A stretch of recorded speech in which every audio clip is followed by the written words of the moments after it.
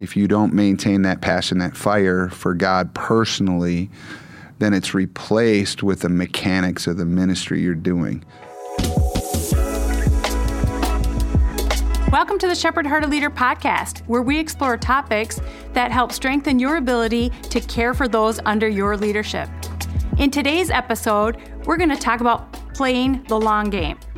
Now, leadership and life have many challenges, and so if you find yourself facing some difficult circumstances, lean into this conversation as Nate and I talk about some of our challenges and some of the insights we learned along the way.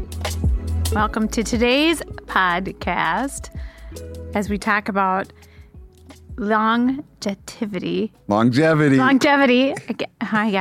I probably try to avoid saying that word for the rest of the podcast, but I got my cheat code on longevity. Yeah, okay. That's it. In ministry. And what are some of the things that we've seen over the years of people that have knocked them out of ministry? So we'll start with that, and then how do you stay in ministry for the long haul? So some of the things we've seen is family problems, whether it's a spouse ends up going off the deep end. We've seen that happen a few times, and or the kids really cause a lot of problems, whether it's in their choices that they make or even in health challenges can be some of the things that knock people out.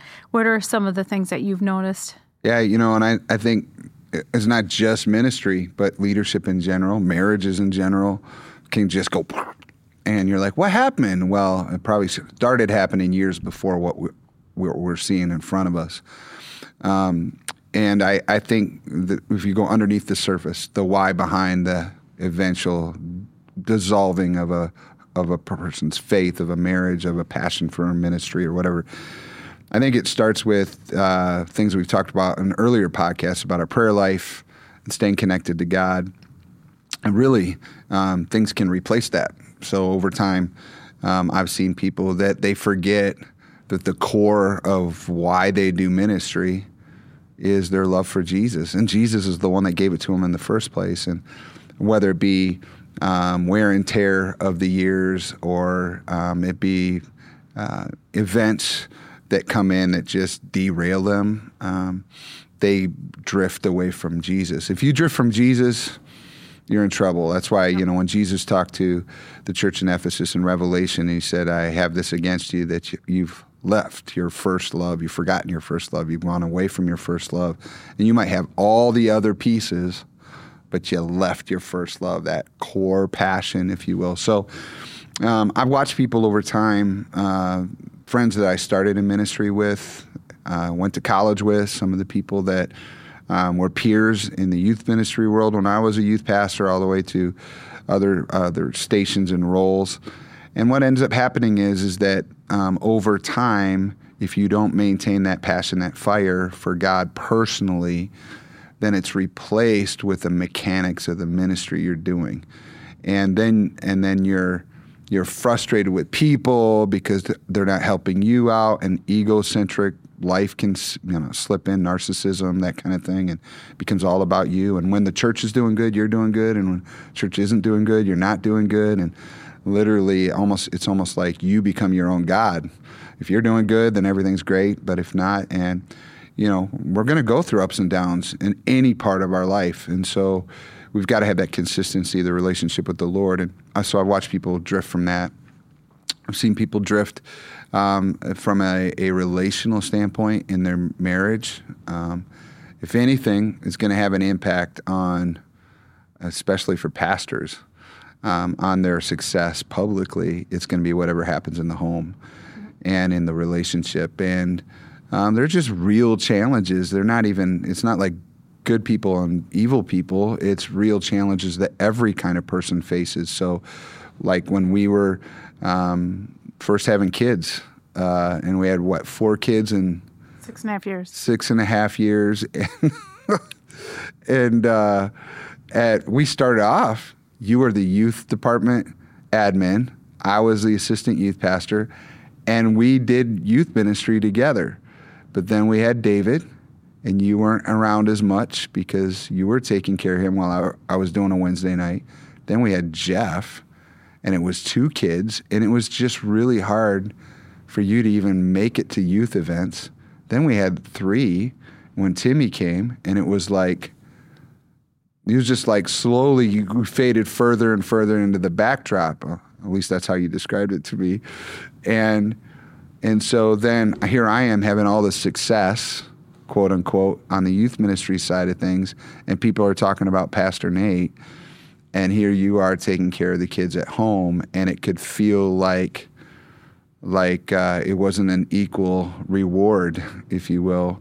And I've watched some couples that went through that same type of process, and slowly either the husband or the wife pulled away in the marriage, and they began to have anger or bitterness at God or at their spouse or at their situation. And the fact that they just had no money during those years, we didn't have any money. And all the factors of low finance, extra demands, no time to cultivate the marriage. And all the while you're being watched by others. Yes, and everybody's expecting you to be like the perfect whatever, anywhere we go. I remember as our kids grew older, we would go into Target, and every couple aisles, people would stop me, and our kids hated that. They hated, hey, somebody saw Pastor Nate. And I was trying to be nice, and the people that were talking to me were trying to be nice. But my kids or restaurants or just anywhere for a little while. Yeah, my kids felt like the church got more of my attention than they did sometimes. And so some of those pressures really, worked their way on the desire to stay in it.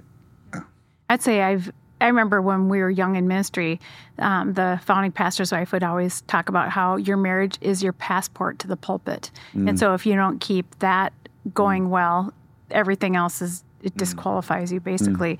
And so that was something that, I'd have in my backdrop and in my mind going, I don't want to wreck life for Nate, and I don't want to wreck life for myself, but also just, working through the tough stuff.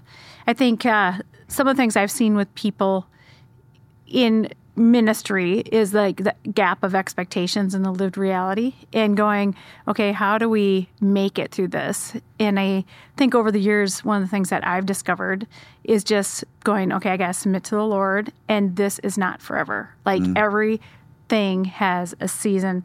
I think we've seen, for sure other people have financial problems, and that, drives a wedge and creates problems to stay in ministry because they can't afford to, or they can afford to, but they don't want to be broke. And that becomes a hardship.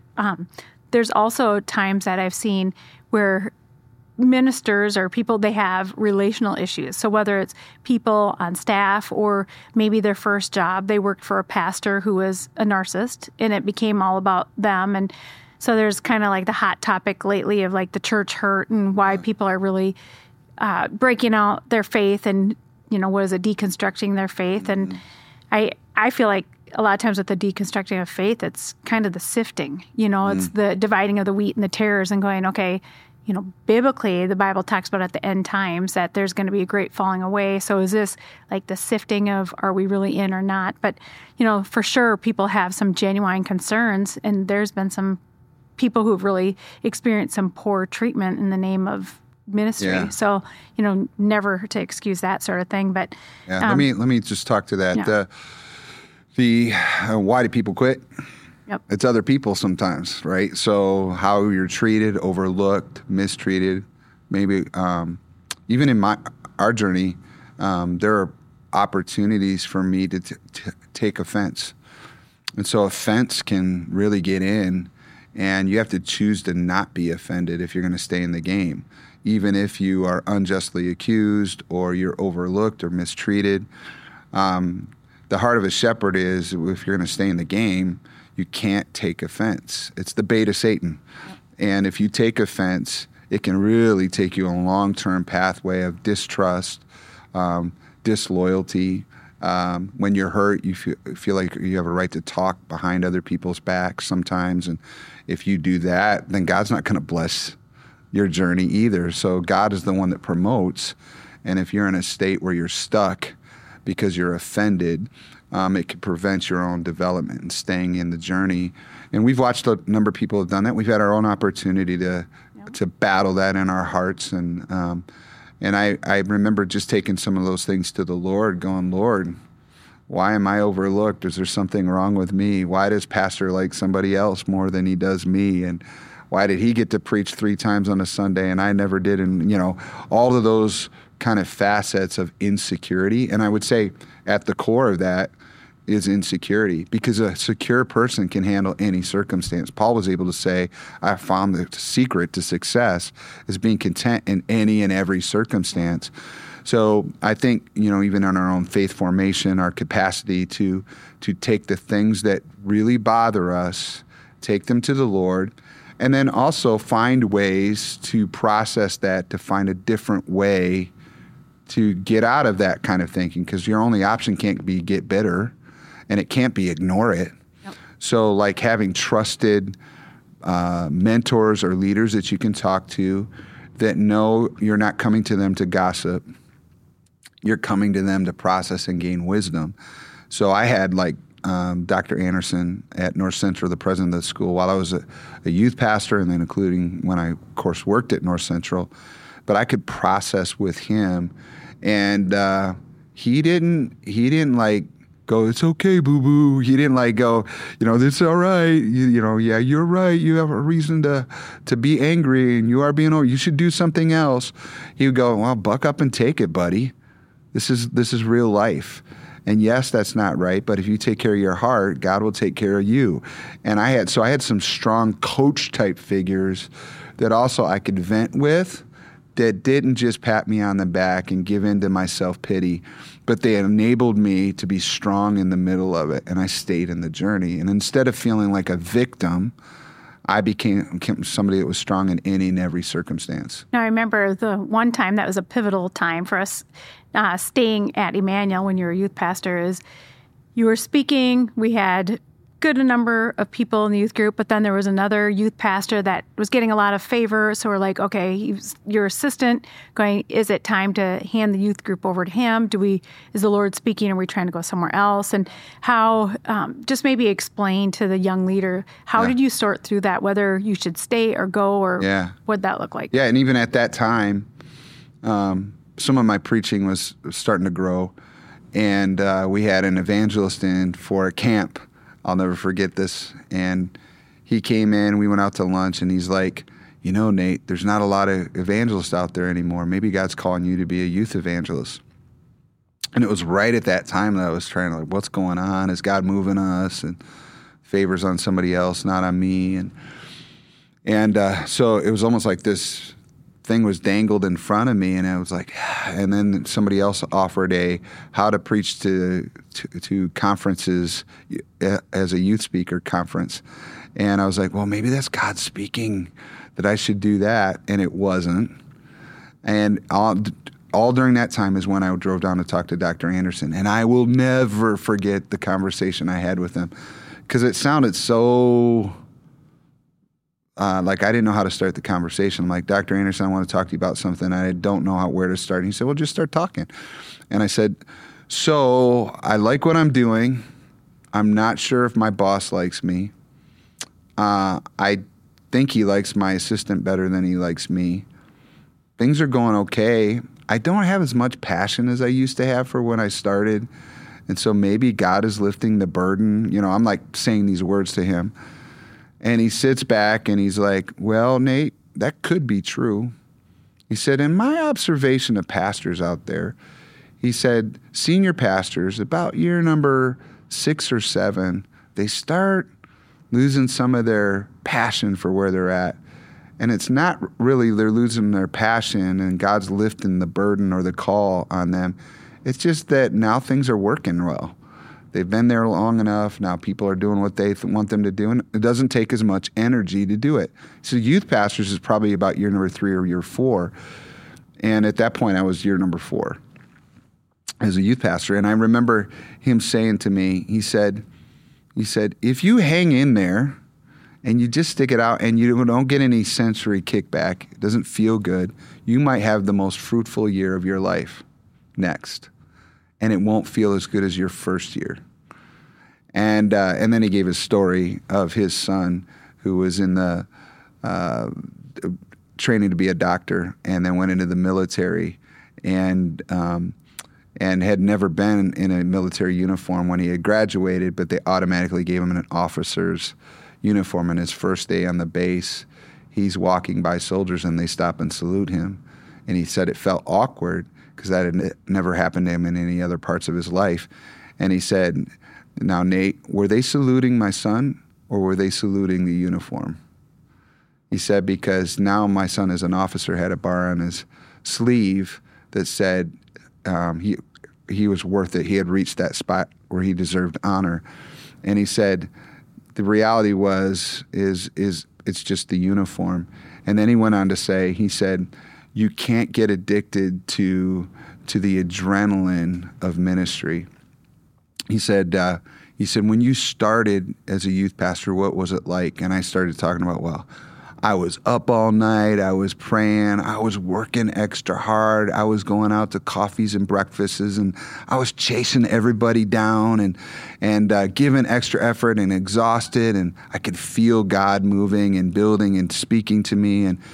And he says, "Well, does it feel like that now?" I said, "No."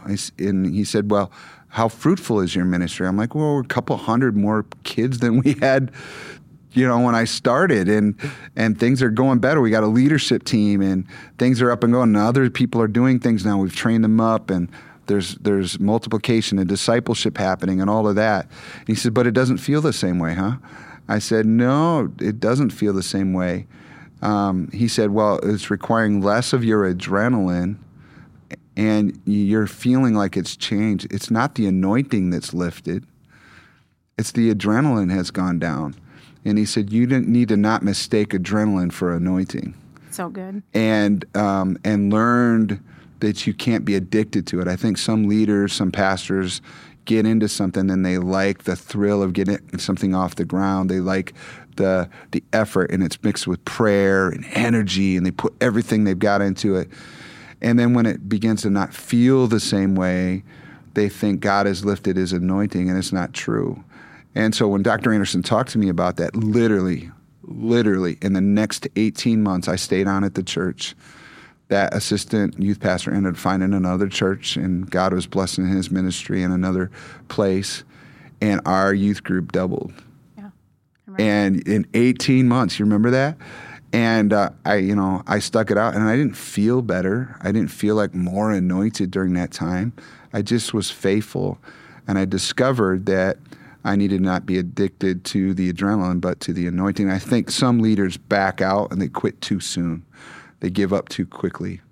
That's really good. That's such a powerful testimony. I remember when that happened, and it was persevering, and it wasn't easy. We had little kids at that time, but we definitely saw the fruit on the other end. And so that wasn't probably your only time or our only time to, take a Y in the road and go another direction.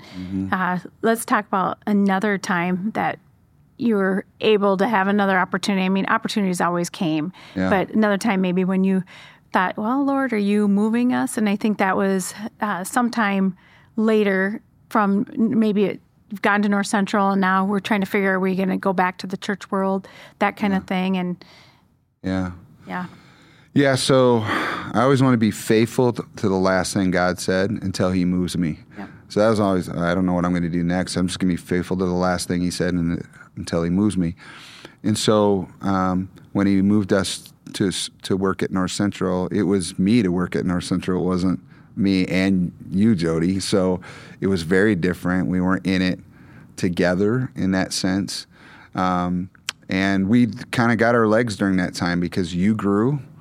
You went on the school board during that time. You found other opportunities outside of my job domain, and our boys were growing. I was able to freed up to coach in sports and be in the community. I remember you were on the school board running for elections and stuff, and people would introduce me as Jodi Ruch's husband. And I loved that season, but there was a point while I was at work, and I was now a vice president, and I oversaw admissions and financial aid and church relations, and it was very unlike what I did as a pastor. I had more business meetings, and I was involved in more education industry type things. And something inside of me, you know, I love preaching, so I continue to have opportunities to preach outside of the school. I would be asked to speak in conventions and camps and churches. And when I would go, it felt so great. I was like, I'm back in this. You know, I was like, this is awesome. This is me. And I called it coming up for air. And I was underneath the water the rest of my career. And there was a tipping point at which I wondered, is this God's permanent assignment? Am I going to be stuck here? And I prayed about it, and I was willing to do whatever God asked me to do and not hug the uniform, not seeing my identity in that particular uniform, but in the call of God, which transcended whatever I was doing in that one space. So I could be available for God to use me when I would travel and speak, and in the school and anything else. And everybody saw me as a different person. Some people in the school saw me as a vice president. People out in churches and districts where I would speak, they would see me as this education guy, but he has a call of God in his life, and they recognize the gift in that space. So I wasn't necessarily getting affirmation from people. I had to rely on only affirmation from God. And it was right about the time that I thought it was all done. I had been pursuing my doctorate, and I thought, well, whatever, maybe I'm going to stay in the school world. And I remember we were on a retreat, and you had asked me a question. What was that question? Yeah, you're not going to go to North Central, are you? Is that one? Or you said, no, I was already working at North Central. Okay. You had asked me, do you think you'll ever pastor again? Yeah. And we've had opportunities in previous podcasts, too, to tell our story. Yeah, this is the point at which I could have just settled. Yep. And I think if I would have settled, that I would have maybe not had the kind of longevity that God wanted us to have. Meaning, now God was beginning to put the very beginnings of a different burden for a future role, and it ended up coming back to Emmanuel to be a lead pastor. But right in that juncture, I could have settled, and everything around me said that's what I should be doing. Yep. So I think staying close to the voice during those seasons is really critical. And so then we had to wait, and then God did speak. I love how you've always said that, like, the calling of God is not to a destination, but it's to his voice. And kind of like this cell phone analogy, can you hear me now? Can you hear me now? And how God will speak to us and get us to go one place, and then he'll speak to us when we're that place. And I've really seen you live that out, and you've helped me to live that out as well. And like several of the opportunities along the way we've had is like, youth ministry job at another church back in the day. And it was like, is God calling us? And we didn't feel like God said no, but we didn't feel like God said go. Yeah. And your mentor, Pastor Benson, back then had said, well, then that means no. Yeah. And so that was something that we kind of put in the toolbox along the way, is like, if God doesn't say go or he doesn't say no, we're staying put to the last place he called us. I think another thing that I've watched you is just stay consistent. So even when things get hard and other people have opportunities, or they'll come, and I'm even watching it again now as there's more opportunities that come your way, and people like, I feel like God wants you to do this. And you've got such that tight relationship with the Lord that you know his voice. And a lot of people can have good intentions where they try to steer you from one job to another, and all about opportunity in the next thing, but say, nope, if God did not say go, I'm staying. And so I love that about you and about us. Thanks. I think there's other things along the way. Like, so we've stayed in ministry, the longevity in ministry for like 30 years. Can't even believe I can say 30 years. So it's been a number of different roles. So it's youth ministry as assistant youth pastor, then it was the youth pastor, then it was a role at North Central, then it was a VP role at North Central, then it's the lead pastor at Emmanuel. And just looking at all the different opportunities, we've had things along the way. And I think about even more recently during, we've had COVID and lockdowns and different situations. We saw a lot of pastors choose to transition their church, even people that are similar in age to us.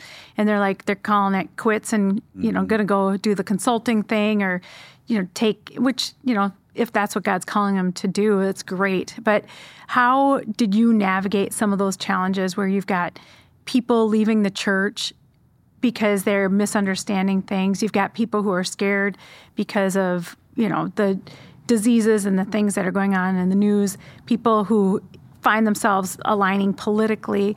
And how did you stick to ministry and persevere through that time? Yeah. Well, that's a lot of things, but I think it goes back to where my security is in. Insecure people have to go cover or do something, or it's fight or flight. But secure people stay where they're supposed to be until they're asked to move. And I'm just on assignment from God. And I need to stay there all the way to the end until the whistle blows, if you will, like in a football play, and you play until the whistle blows. I need to stay there until then.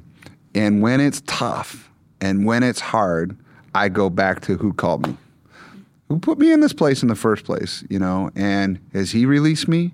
And if not, I need to talk to him about it. I need to ask for help. It doesn't mean I haven't had moments where I felt like quitting or feel like maybe the mantle has lifted, or if it can feel like people are leaving you, so maybe you're not a good leader. And I just go back to God and go, well, God's going to use me as a broken leader until he reassigns me, and I'll accept his assignment. And that's submission, right? So I'm submitted to the Father, just like Jesus when he went into the Garden of Gethsemane, when he said, Lord, if you will, can this cup pass? And if not, nevertheless, your will, not my will, be done. That's how I have to live. And I literally stay in that zone. The events around us it's kind of like the ground underneath the feet of pastors has eroded, and it's shifting and it's moving. The commitments of people to church it's not where it was. In the last 3 years, it's like sped up, this kind of occasional commitment, sort of committed to church.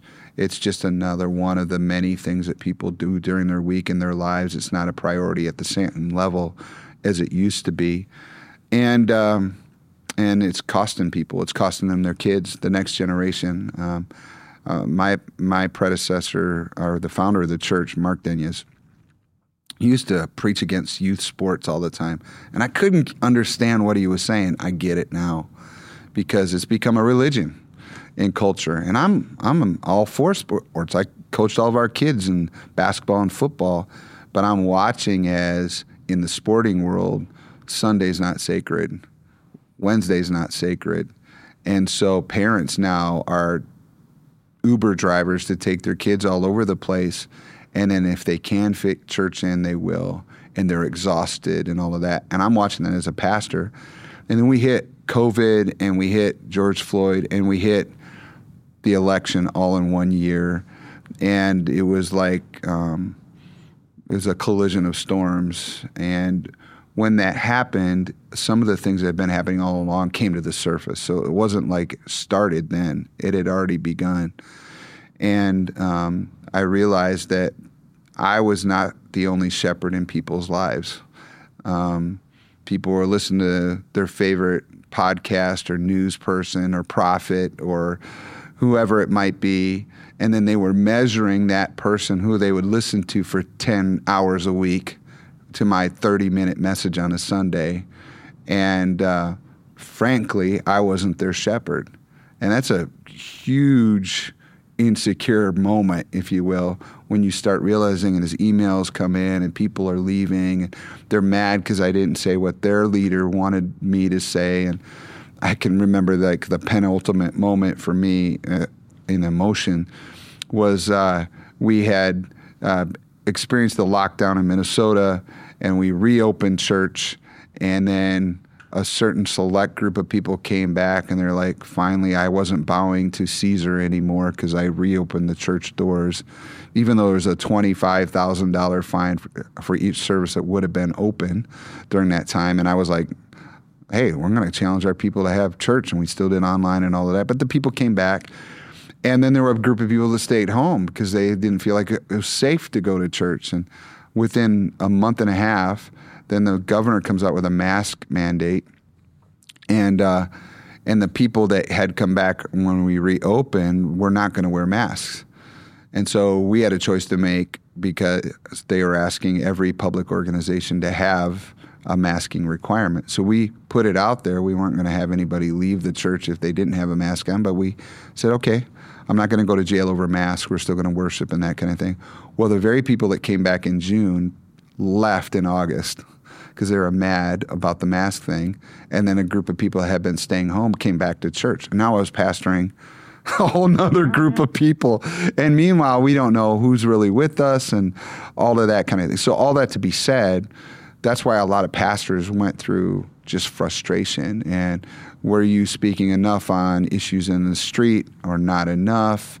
And then I was getting in my inbox these videos of prophets and pastors in other places in the country that were speaking to us. And people were, in our church were passing them to me as if I needed to listen to that. And I was done. And I remember I just like, I don't want to be bullied into preaching somebody else's message. I only want to preach what God has called us to preach here. So in the middle of my message on that Sunday, it just came out of me. And I was like, listen, I am a shepherd that will give an account for every person in our church. And I'm going to preach with a word and what I hear God saying. And if I'm wrong, I'm wrong. But I'm not going to preach somebody else's message. And if I don't want anybody else to send me any more DMs with videos from some prophet or some pastor in Kentucky who's not going to stand before the throne on your behalf and have to preach his message. I'm done with that. And I at the moment, I was like, I'm risking losing anybody that's left in the church. And our people stood up and clapped. So I think even the people that disagreed with me, because I had stood my ground, at least said something. And so I remember the emotion of that. And many of my friends just grew tired of that relentless pressures and expectations. And meanwhile, who's coming back? And many churches, even to this day, are, people have left and nobody's come back. And the church numbers are down and their budgets are down. To God be the glory. We've reached that number and people have come, but I don't think it's the same people who have come back. It's new people, and God is building his church. And I've just realized that I'm not responsible to make our church perfect. I'm just responsible to shepherd the church. And we'll go after the sheep, and if they refuse us, we'll bless them. Hopefully they land in another church. And then we'll pastor the flock that God has given us, not the one we wish we had. And if we pastor those people, I can stay in that zone. So for longevity, I've got to stay in my lane. I got to remember what God has called me to do and what he hasn't called me to do. And if I stay in that lane, then I can survive whatever. And it's not about me. I think about, you say it's not about you. And sometimes as the wife along the journey, sometimes I can feel like, well, when is it ever my turn? And I kind of said that before, but it's really easy to get sucked into all of the scrutiny and all of the other things going on in life. And I feel like when you're in ministry, like my sister will say it this way, it's like you go into the meat grinder and come out sausage on the other end. It's like there's a process of, change and dying to yourself and things that ministry does. Or, if there's a clink in your armor, it's going to come out with ministry because there's just so much pressure coming from every side of you. And I think about in our own relationship in our lives, I know there was a few times that stuff that was going on with me or the kids made you maybe want to quit. I know when we had our third son and I had a bout of insomnia, and it was in the summer, and I think you had like 12 weddings in a row and you were a youth pastor, and I was not able to sleep. I had all this crazy hormone stuff going on, and you're like, am I going to have to quit my job? And we made it through, persevered. It was tough, We had a lot of help, though. We had a lot of help. That helped. Marcia Olson came in, the clutch, and some other people did that took care of the baby so you could sleep. And So worked through that. But then that was just like one thing. And then later on in life, there's challenges of going, okay, Nate, we're back at Emmanuel. You have your place. What's my place? And as you're transitioning in a church, there can be pressures on you trying to help your spouse find where I fit into the church. And, we can. And if mama's not happy, ain't nobody happy. Yeah. So, not that we've got it together. We don't. But maybe we just pull back the curtain a little bit and just share how we navigated that season that was a little bit tough there in ministry and how to stick with it. Yeah. So, we had the backdrop of pastoring teenagers, me finishing my doctorate. On the church side of things, we were doing a building program, capital campaign. So it never slowed down. And it really hit you hard. Yeah. I was working. I felt like the Lord said to work a part-time job. I worked a job somewhere else, not at the church, kind of give you space. And I felt like, I'm got this leadership in me, and I had been on the school board for years and was used to being a leader in the community. I come back to the church. Church wasn't really ready for that. And maybe in reality or truth be told, maybe you weren't ready for me to have that position. Remember back in the time when you're at North Central and you were Switzerland, where you're like the neutral person that everybody came, staff people would come and they'd go various to you churches, from various churches, get counseling, going, how do I navigate this difficult situation? And so many times it ended up being they were having struggles with the pastor's wife. So you've got a little bit of that in your backdrop going, I don't want Jodi to get scrutinized. I don't want me to be scrutinized. Like, how do we find this safe place for my wife? And Dr. Anderson, talking to him as we came back, he's just like, Jodi, what's your role going to be when you come to Emmanuel? I'm like, I don't know. And he goes, don't do anything. You don't want to have a bullseye on your back. Like, take a break. Don't do anything. At first. And so I did, take a break. And during that time, God used a boss that was pretty tough on me to reveal some things in my life that I needed to deal with. Yeah. And I didn't know then that what I do now, that God was helping me and preparing me to do more ministry here at the church. And so... Yeah, talk about that, because the way you were wired, you work really hard to be perfect. You work hard to be perfect and for compliments. Like, who needs money when you got affirmation? So, like, if people say positive things, I always worked my way up in whatever job I had. I would work really hard and get promoted. And I ended up landing in this job where my boss didn't like me. And I'm like, this was foreign. I didn't have a situation where I had a boss ever that I couldn't please. And so went through some times where I'm like, finally looked at you and I'm like, Nate, I think there's something wrong with me. And you're like, what? I go, I think I need to go to counseling. I've got this boss who is just like hard to please, and I've got all this anxiety. She shamed me a couple times in the office or whatever, but it was like God was using it. And I'm like, okay. And so you're like, sure. So we went and found a counselor who specializes in ministers, and I talked to him, and then, I was thinking, just give me some ways to deal with my stress, and he gave me some thoughts, and then I'm like, okay. And then he asked me a little bit more about my background and my life, and he goes, oh, you're going to be here a while. And I'm like, no, you're going to need to be here a while.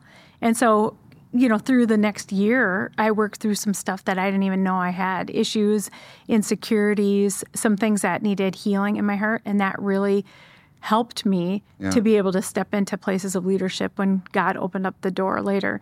But through that time, it's not easy when you got one spouse kind of reflecting and looking at their lives, because all of a sudden it's like, you talk to the counselor on Thursday, and Friday is like this big explosion of emotions that you got to hear and handle and unload.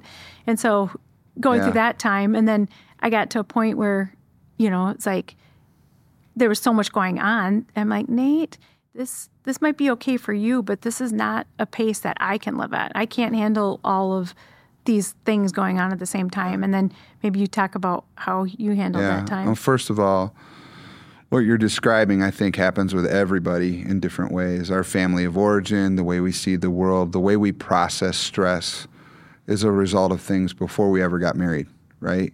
And then we carry that into marriage, carry that into ministry or a career. And when that comes in, it kind of takes a back seat to all the things we're doing. We're having kids, we're establishing a new career. We don't pay attention to some of those things. Then you get to a spot of conflict or a fallout or a meltdown or something, and it comes to the surface. And it's really important when it does come to the surface to do something about it. If I broke my arm, my physical arm, I would want to go to the doctor who knew how to fix my arm. I wouldn't just go, it's okay. It'll heal eventually, because that could actually heal in an incorrect way, cause lifetime pain. That's the same to be true of our inner world, our emotional, mental world. And I think sometimes because we live in the spotlight or we live in a glass world of leadership, that we don't want to deal with that, or we think that somehow it's going to harm our public persona if we have a crack in the glass, so to speak. So what we discovered in that process, and you took the first step, so bravo, I'm really grateful, because when you stepped into that, you began to deal with your own heart, your own world. And I had been all along in the marriage recognizing that you were frustrated, and I always thought that you were always frustrated only with me. Like I did something wrong, so I would be in a space where, you would be frustrated. I'm like, I'll just apologize to get over the pain of whatever we're in. But me apologizing didn't fix whatever you were feeling on the inside. And I needed to, when you took the courageous step to go to counseling, what ended up happening is you began to filter out what was you and what was me and what was really going on. And then you developed boundaries. And so you thought, hey, you had to run at my pace. And on the other side of it, I had some issues where I would not pay attention to my own needs, so everything always got a yes, and I would run my life to the limits, and I would stay up too late, and I would get up too early, and I would take on more than I should have, and I thought, well, I can handle it, and God tried to wake me up through several episodes. I had a grand mal seizure at one point that meant that I needed to have at least 7 hours sleep a night, which really helped us. No. And I learned that I was not the Messiah, that I wasn't the superhero that could do everything. But I still had that kind of wiring in me. So even when we went back into pastoring, I kept adding on new challenges, and I just had faith, we can do this. And you were silent. And then when you went through that moment where you went to counseling, now all of a sudden some of those hidden frustrations or worries or just fatigue came to the surface that became very helpful because I had to begin to change. And it really, what initiated my change in that journey was when you wrote a letter. So describe what you wrote. I just basically said that I did not marry you for the things that you could do, that I married you because I wanted to be with you and spend time with you, not for all these great accomplishments. Yeah. And just there was times you'd say you were working really hard and trying to achieve stuff and couldn't say no. Probably my backdrop was being forgotten. And so just kind of going, hey, don't forget me. You got married too. It's not just ministry. It's, you got a wife. And I think when we talk about longevity, did I say longevity. Right? Longevity. Oh, in ministry, see, maybe by the end of this, I'll get this right. It's really having to deal with our yesterdays, our past, and going, you know what, I'm committed to the Lord enough that I'm going to stay committed to you even when it's hard. Mm-hmm. And by staying committed to the Lord and committed to you and really doing the hard work of working on ourselves and going, we're on the same team, really makes all the difference. Like I look now and going, gosh, we've been married 29 years and I have the marriage now that I always dreamed of, but it took decades to get there, but I wouldn't trade it for anything. Yeah, me neither. And what you did when you wrote that letter is, one, it helped me because I had to deal with, apart from you, I had to go away and read the letter. And it was painful because in that, it revealed to me the things that I'd hurt you. And I didn't realize how deep I had hurt you. And your need was to be noticed and wanted and a part, and my actions were showing you that I was overlooking you or forgetting you and leaving you behind. Even though in my brain I wasn't doing that. I was home all the time. But when I was home and I was working on my doctorate, I was home but I had my laptop out. And that said certain things to you, that I wasn't with you, that I wasn't noticing you. And I think it said things to our kids too.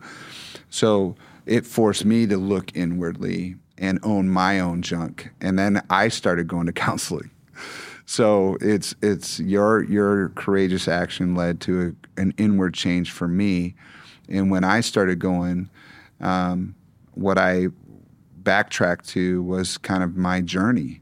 And growing up, we lived in 5 different states, 21 different houses, and I was a survivor, and I learned to survive in any and every circumstance.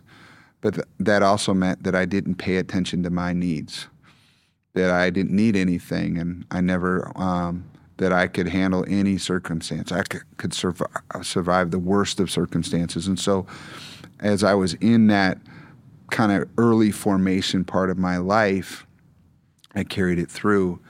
And so I wasn't even paying attention to my needs. I wasn't paying attention to what my self-care or my soul care needed to be. And so I had to go on a journey as well, which meant that I had to begin to make some changes for what got my yes and what didn't get my yes, and how I slowed down and spent time with you. And this is all while I'm still preaching every Sunday and still hearing from God and all of that. But we're on a journey. And I think, I've watched some of our friends who, and not close friends now, but people that over time they didn't pay attention to their needs. They didn't pay attention to their inner emotional world or to their marriage, and then they pay the price later on. And then, the church may have grown, but the marriage ended. And what was it worth? Jesus said, what does it profit a man to gain the whole world and lose your soul? Well, I would say, what does it profit a man to gain the whole world and lose your family? And I think that that's the reality. So for us, we stayed in the game because we dealt with the hard stuff even later on in our journey, and it's made it all that much better. And then I think our kids is something we should talk about. Just we love each of our sons and we care for them, but they're their own individual, and they have to go through their own journey. How did you handle some of their choices over time, and how did it help you stay in the game longevity-wise? It's really hard because when you're in ministry, you want your kids to love the church as much as you do. And the reality is they don't. Some of them might, but it's like they can look at it too and go, they're individuals. They love God, but they may not be passionate about your career because they'll see it more as a job, some of them, than anything else, no matter how much you want to gloss it over and say, God has called us to do this. This is such a privilege. And they're like, this does not always feel that way to me. Yeah. And so being able to lean in to them, teach them God's word, teach them the value of church, whether it's your job or not. I know there was a season when you were a youth pastor and then we were at North Central. My neighbor looked at me and said, are you guys going to go to church as much as you did now that Nate's not a pastor? And I'm like, well, yeah, I think so, because I wanted our kids to see that we go to church not because it's just Dad's job, but it's because of what we do. And so I'm grateful that we did that, that we kept that rhythm of, no, you're going to go to youth group and you're going to be involved in church even if we're not pastoring at that moment. Yeah. And God knew because it helped later. Yeah, even when we did like traveling basketball in other cities, we would find a church in that city. We made it a priority for our kids. Yep, so it made it less about your job and then more about our faith. And so, but there was a season, where the kids would get picked on. So, they went through, a decade where they weren't pastors' kids. And then all of a sudden they show up in school and they're pastors' kids and people start coming to the church. And so they got a little picked on. That was hard. Mm-hmm. But, throughout the time, just knowing that they're individuals, it really helped improve my prayer life. That's where I found my secret place praying because of the challenges, but knowing that God's got them. And then when they hit upper high school and young adult phase, we had to shift into playing the long game and not get overly sensitive about bad decisions that they may have made because they were working their way towards independence on their own. And the challenge, even in our marriage, was to balance one another out. You would process your fears about what they are doing. Is this a downward spiral? And I would say, we're playing the long game, honey. We just got to believe in them for the long haul. I'd rather them make mistakes while they're around us than later on. And we would talk about how we had a picture and a vision for them in the long haul. I think our kids can derail us, though, in ministry if we let it. And there's a tension to manage in that because we do need to pay attention to our family and our kids. But if the enemy gets the idea that he can get us distracted just by one thing going on in the home, he'll keep giving more of those opportunities to us. Yep.